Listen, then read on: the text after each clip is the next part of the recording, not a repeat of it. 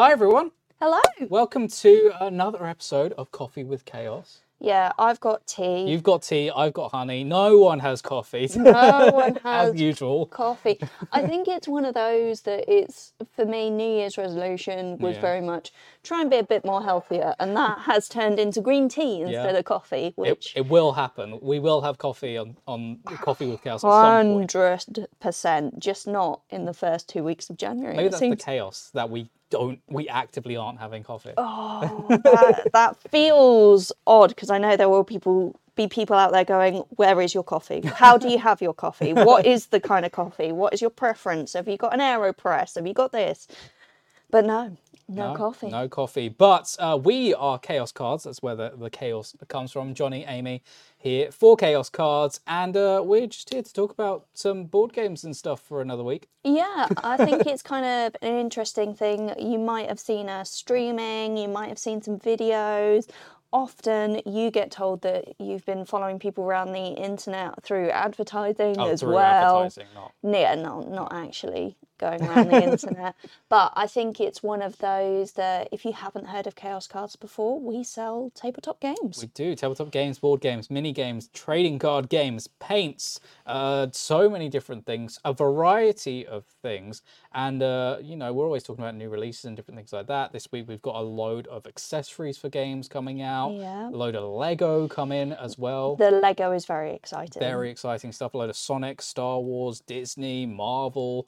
There's endless amounts of Lego coming in. So much. And the kind of just more creative stuff as well. Just plain bricks. Just bricks. Just bricks. Use your imagination. Yeah, you can build anything. And I think that's one of the great things with Lego is that we are seeing a lot more diversity in the types of designs as well. We've got those flowers that will be coming out. Very they nice. look very nice as well. Bouquet of red roses, if you're thinking of Valentine's Day already. Why not? Or just general life. They're very, very pretty. We've got the, I've forgotten what that one was called, but the bouquet that we assembled for like Mother's Day. I think it was just a bouquet of flowers. Just spring ones. So that's going to be really exciting, as well as some Duplo as well for people who aren't allowed to have teeny tiny Lego bricks. But Lego is quite an accessible product. You know, a lot of us played it when we were younger. Built stuff when we were younger. Well, that's the Maybe thing. played with it as well. You play Lego. Yeah. You can do all sorts. You can create scenarios, or you can live out your architect dream and build some huge mansion, or just destroy stuff. Absolutely. But then obviously we've got a load of other tabletop games and products as well. That kind of led us into thinking about the kind of, I guess, how easy it is to get into board games as a whole, because there are the most popular board games, which is the people in the board game space who are ranking these popularities. And we talked about it on a podcast ages ago now, about the shift and who was number one of the Board Game Geek top hot board games. And I think that's one of the things that if you're new to any hobby, you look at what's popular. Yeah. And you try and figure out, actually, maybe I should be getting this. Maybe I'm looking at the latest painting techniques. What are people buying?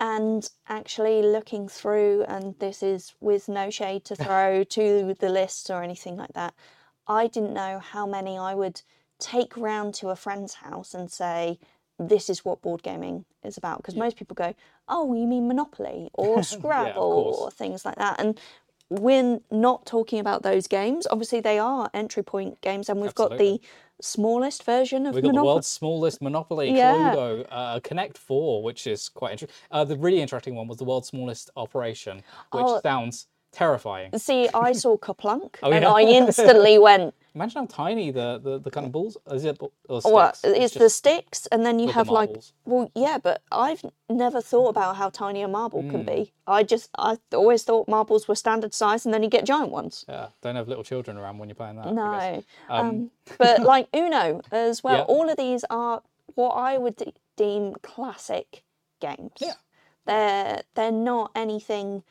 that you kind of go, okay, I've got to spend hours explaining the rules. I mean, people have house rules for especially Uno. Uno, Monopoly, all of those where it's like, this is what we're doing. Get the Scrabble dictionary out. And I think, well, just the standard dictionary. I haven't got a bespoke Scrabble one or any. Is there a Scrabble I dictionary? think so. Yeah. Whoa. Specifically for Scrabble, the board game. Yeah, I guess it might have the scores on it as well, which It saves could you. do. Yeah. Well, actually, no, because depending on where you put them in, it will be a different score. Of course. Yeah. Oh, when was the last time you played Scrabble? Triple word score. All about that triple word score. But yeah, we've got those games, which I feel like everybody knows. Yeah, they're the kind of entry point games are the ones that you would have had. Well, I say you would have had. I mean, children growing up these days may have entirely different board games around the table. I don't know. And that's kind of one of the things everybody's on their phones. Yep. There are a lot of apps. There's things like that. But actually, when you're an adult or even a teenager trying to figure out what games you want to play, we saw on Stranger Things D&D. Yep. There's a kind of a community of people who will move more towards role-playing games. And there are then games like Uno and things that are probably more party games. Yeah. Would you?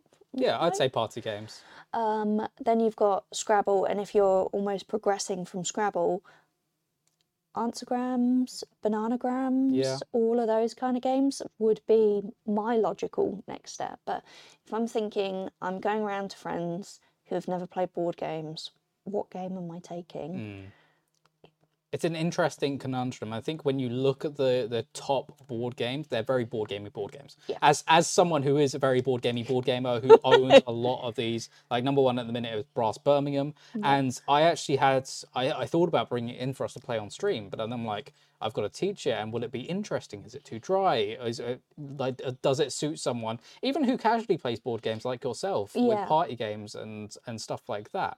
And so it's that kind of, whenever you get into a new hobby, you're always looking at the top things in it anyway. And you're always looking at, well, I could get this, and this is the best, so I might get this.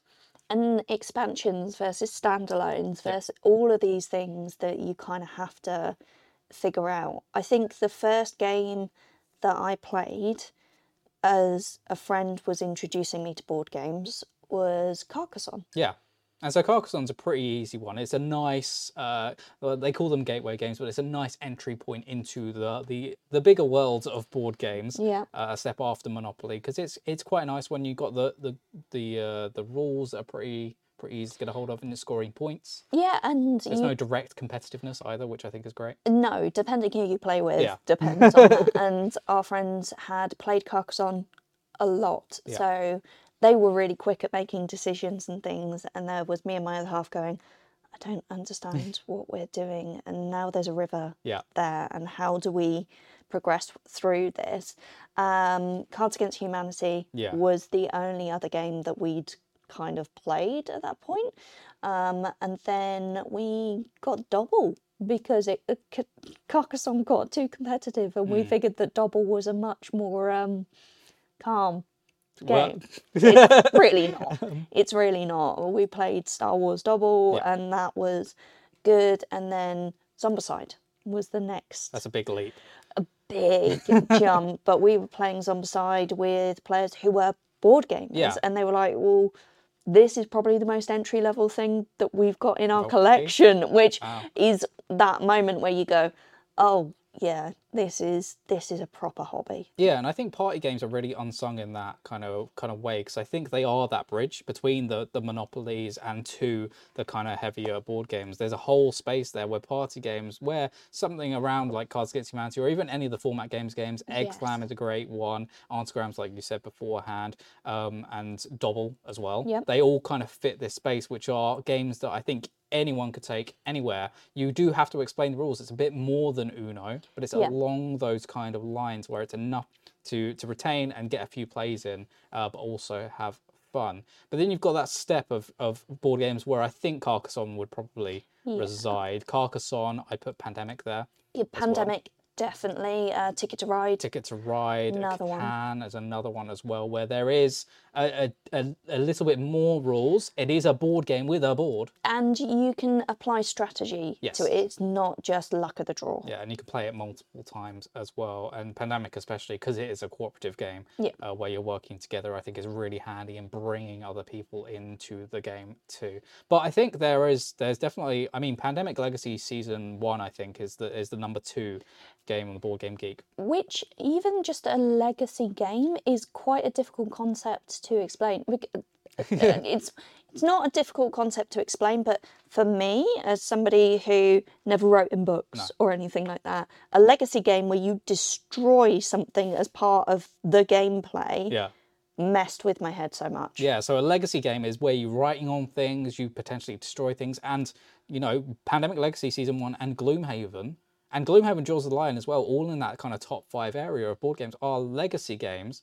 Maybe that's a recency bias, I don't know. But they're long games that will last you many, many hours, where you'll be destroying the products that you've bought as well, which, you know, for someone casual who's outside this, it's like, I've got to rip up my Monopoly board after I play with it. And you can't play it again. No, and you can't play it again. It's a one time throughout the campaign deal. And I think it's one of those when you go, okay, I'm spending 40, 50 quid on a game and then I can only play it once. Yeah. Initially, it is a bit kind of that. Why would you do that? I don't spend £40, £50 on a computer game. Exactly, a video game, yeah. To then die and that's it. Yeah. Done. No. Never to be picked up again. I mean, there are questions of whether you would just do that with arcades and things like that, but it seems quite surreal a concept until you start looking more into the games that are out there. Exactly. Because you can just play normal Pandemic. You don't have to play Legacy, but Legacy is for the people who are looking for something different. But I think as we get on and on, we're getting more kind of games that are more easily accessible for people that are casual or aren't super into the board game space. Wingspan was a massive hit in everywhere. And it is such a beautiful game as well. We played Wingspan Asia. That was really, really nice as well. It felt like a smaller game than Wingspan. It probably wasn't. It is. It's got less birds, I think. Less birds, but that was a kind of standalone. You can incorporate it into main Wingspan. Is that right? Yeah, absolutely. But it was beautiful, and I know so many people admire board games for the artwork. Absolutely. And it's a really nice way to get people interested to go, actually, you like birds? I got a board game, stick with it, and we'll go through the rules. There's a little bit of complexity, but it's not too much that if you were playing it as an after dinner game or something, you could still get people interested and not going, oh, do we have to look at the rule book again? Because I think that level up from Carcassonne Catan, it sits Wingspan, but I think anything up above from there, you're getting things with lots of cards where every card is different and stuff like that, and that's kind of in the trading card game space as well, where it's very similar to that. But I think for a lot of people that is like I've got to read this card, I've got to read this card, I've got 5 birds in my hand that all do different things. Yes. You know, and that's a complexity level, but I think once you get there and you get a few games in, you realise it doesn't really matter. Just read it. You just do it, but it is the familiarity of it, and I think it can be compared to video games where you got your Mario Kart. Yep. You're just driving around in a circle or whatever, and then you've got things like Overcooked. You've got games where you're cooperative, you're working together, but there is peril, there are things to be unexpected. And when you're looking at playing Super Mario versus Mario Kart versus Mario Party and things, if you're looking at board games in that way, you've got your Uno, you've got, I was about to say Uno Revenge. No Mercy. No Mercy. And those kind of bits, you can take those principles, but it's ultimately knowing who you're playing with. Of course. But I think Mario Kart is actually a really good example, because I played the DS and the Wii version. I'd never played anything after that, but I ended up playing Mario Kart 8 over the weekend, actually. Nice. And they add some more things. There's more things going on. But I think there was a complexity level that I wasn't aware of there, past it, where I have to customize my kart. Yes. And I'm like, playing those other games, I didn't have to do that. I'm not that fussed. I'll just play whatever. You know, Bowser comes with his own cart. I don't need to. But then it's like there's 3 different things that I need to customize. I'm like, but what do I need better? I don't know. I've never done this before. And so that's the complexity level that I think you're getting there when you're adding new cards into the game, and your cards are changing all the time. But with Wingspan, it was a great game. It attracted many people from casual fans to people who were in the board gaming space already. And you had the fan art pack Yeah, the that came fan out. art pack that came out was pretty great as well. Gorgeous, gorgeous pack. And now recently we got Wormspan, WYRM. I Span. was going to say the spelling is going to be important for this as well, particularly as we are a podcast. Yes, of course. But we got Wormspan, which was announced recently, which is dragons, similar to Wingspan, but different enough from the things that I've seen. Yeah. For some people, maybe not for others. But there's some very interesting things there. It's a standalone game as well, so if birds weren't interesting for you, which some board gamers they might not have been. I do understand this. I feel like we've spoken about reskinning games in the past. So there's loads of different versions of Monopoly. There's loads of different versions of Labyrinth as well. But Wormspan needs to be different enough because Wingspan isn't a Monopoly. No. It isn't something that we know really well. So what dynamics are going to come into play? The fact that, and I hate to break it to you listeners and watchers, dragons aren't real, but birds are real. Yeah. Unless you believe that conspiracy that all birds all birds were dragons. Yeah. Or that they're secretly all controlled by the government, and yeah, there's a whole thing. But birds are real, so we know what they look like. Yeah. We've got that. We've got the visual representations. We've got the fan art packs. We've got Wingspan Asia and things. I don't know how I feel about dragons because they're not real, and it's really hard for me to kind of attach Wingspan, which is the real world, to Wormspan, which is dragons. Well, there's a lot of fantasy in board games as well, but what I found as when I was coming in, a surprising amount of history in board games too. Like obviously a lot of war stuff is reinterpreted in board games too, but tons of different history. I've been going through the Pythagoras games, which is loads of history about Portugal that I have no idea about. And it sounds quite silly to say, but you can learn so much from board games, whether that is strategy, whether that is the kind of history, like you say, you played Scum of the Earth. Yep, 1815, Scum of the Earth. And that goes through the battle, but you can change what happens with the outcome of that. And it's kind of that immersive opportunity for it. When people say about miniatures games, actually, when you watch a lot of the war strategy and things like that, it's moving your little figures and pushing them with the wooden stick thing that I don't know the name of. So that kind of developed into miniatures games, and where you play those strategies, you battle your armies, you've got your warhammers and things. But yeah, I don't know. I think it's just because Wingspan felt so kind of self-contained. Yep. It was about birds, real birds. You can find, they're out there. You can Google it. You're not going to be messed up with some fact that isn't right for it. That dragons just feels like a jump in completely the opposite direction. I don't know. But what what you said about miniatures games, and I think that resides. If we've got a Wingspan level, if there were a level of similar games, which I think a lot of TCGs reside in as well. I think mini games are probably a step above that. I would say, because you've got not only got potentially cards or a book, which you have to keep opening and moving the pages for, but you've also got sometimes 10 to 50 minis on a board that all move, and that can move mostly freely to wherever you want to put them. And so I think that's an additional step, which a lot of Warhammer, and some people will have grown up with Warhammer as well, and stuff like that. Marvel Crisis Protocol, Star Wars Legion, and a lot of those games would put there.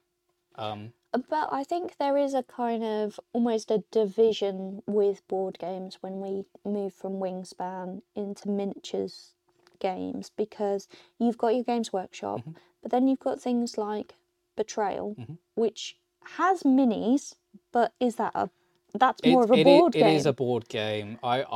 For me personally, I would say a miniatures game is anything that is kind of like a versus. I've got an army, you've got an army type deal. That's what I would class it as. Whether that's true or not, I don't know. But I think it's one of those, as we've been saying, as you get more into the hobby, the category of board games Yeah. is actually pretty huge. Oh yeah. And then you get into the specific interests, and like we say, Games Workshop, Warhammer, it's been around a while. Most people know about it, but if you're looking at the verses, you've got Blood Bowl, you've got Warhammer 40k, you've got all of these things.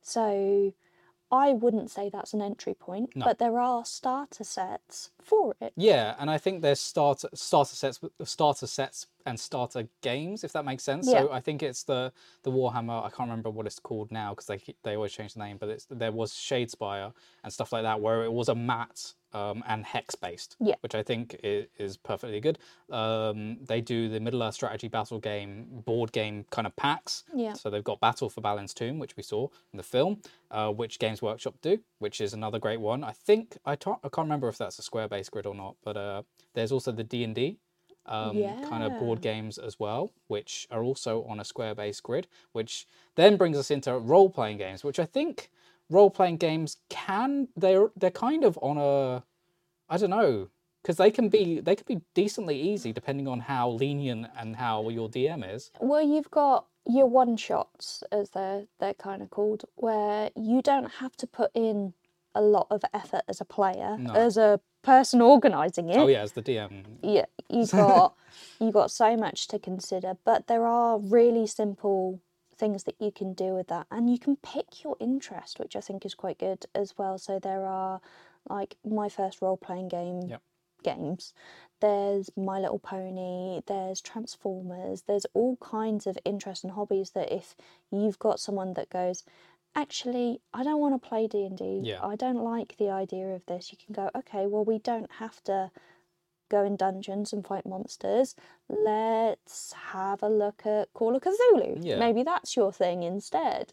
But it's really interesting when you sort of go, actually, if I was going to introduce somebody to role-playing games, where would I start? Yeah, and I think D&D is an easy starting point because it is the most popular. It's got the most support. It's got the most out there, and it's probably one of the easier systems to learn. Yeah. The starter sets are great for that, especially.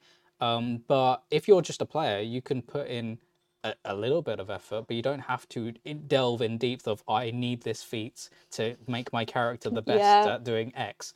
You know, you can put in as much effort, like a little bit, please, for your DM, but you don't have to put in tons of effort into delving into making your character the best it can be. Ideally, you're just there to kind of react and just be a part of the story, depending on the kind of game session that you're doing. But I think D&D and role-playing games in general are just there's a whole load of difficulty there. Well, it feels like the choose your own adventure books, which some people will be familiar with, where you're given a scenario and then you choose which page to turn to, except instead of having a book, you're relying on your dungeon master for that. And it gives a lot of scope, flexibility. The rules aren't solid. It depends on what you want to do. It's not like Monopoly where you do not pass go, you go straight to jail. You might discover that actually you're going to steal something, you're going to do this, you're going to do that. Do whatever you want. And it brings it into the kind of the video game space of free world versus you must go on this linear journey. This is where you're going with that. But you just reminded me a while ago about that versus chess. Chess is a board game, effectively. Absolutely. And it's very simple. You've got your two teams, but it's one of the classic ones that you just go, okay, drafts, chess, all of those. Everybody knows it. Crib. Yeah, I think they all lie in that kind of party game mold, like well, maybe around the Monopoly level. Chess would be, but obviously chess can go in depth. You can figure out so many different plays of what you want to do. I haven't figured that out, but oh no, I'm not one of chess. those people who can do 3 moves and then that's it. But I remember growing up and playing Simpsons chess, for example, where it's still chess. It's still that game, but it's only 2 players. So how do you scale that up? I think there's quite a few of the Facebook groups that I'm in for getting little people into board games as well. So you mentioned Eggslam. Yeah. Really great. Eggslam's great. It's such a straightforward game, but there's no age on it. We started off with Lego, and again, I believe it's 5. 5. That's what the box says. The box does say 5, but it is one of those that I've tried to do double with my little one, and they sometimes just decide that they're not playing by the rules. I mentioned about cluster on stream. The whole point of cluster is that you do not end up with any stones at the end of it, and my small human decided that they wanted to collect all the stones. So instead of putting I don't know whether stones is the correct terminology. But instead of putting it as far away or trying to place it, they just went straight on top, and it's like, they're all my stones now. It's like, oh, but most importantly, board games are about having fun. Absolutely, and I think sometimes it's difficult for us as board gamers or as people within the kind of tabletop space to bring in new people and be like, I love Gloomhaven, I want you to enjoy it as well, so we're gonna play it. But that other person may not have a good time because they've never played anything more than Exlam. And I think that's such an interesting thing, because you have people who go, I love this musician. Yeah. Please listen to the entire album, and I will sit and I will watch you as we listen to it. But we often forget that the first time we will have enjoyed it will have been a single that we heard, and then you progress onto the album. But because we get so excited about it, it's like, here, please be overwhelmed by this thing that I enjoy right now, and we forget to take that kind of step back with it. And I think party games fit that mold.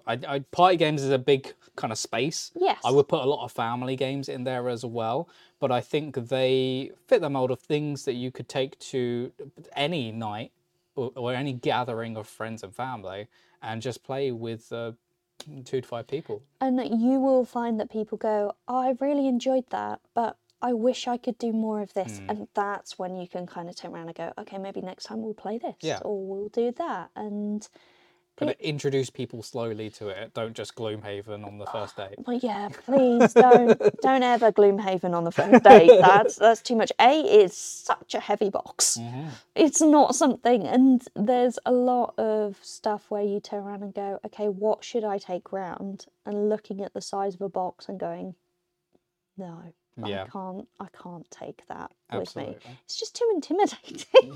It is. And I think there's obviously, we talked about Board Game Geek and Brass Birmingham's top game, but I think there's something to be said about party games. Have a look at them. There's a lot of different ones. The Oink games that, even though they're tiny, and the Tiny Epic games as well, even though they're small boxes, they're a little bit of board game in them. Some of them. Well, like this one I've got in my hands, A Fake Artist Goes to New York. 20 minutes, 5 to 10 people, 8+, and I can hold it in one hand. I cannot hold Gloomhaven in one hand. There is no way that is happening. But you can take these away on holiday. There's also that bit of games that don't depend on a language. Language dependent games, great. Hive. Hive is a good one. I mean, Exlam as well, again. Exlam. Exlam is the centre of the board gaming universe.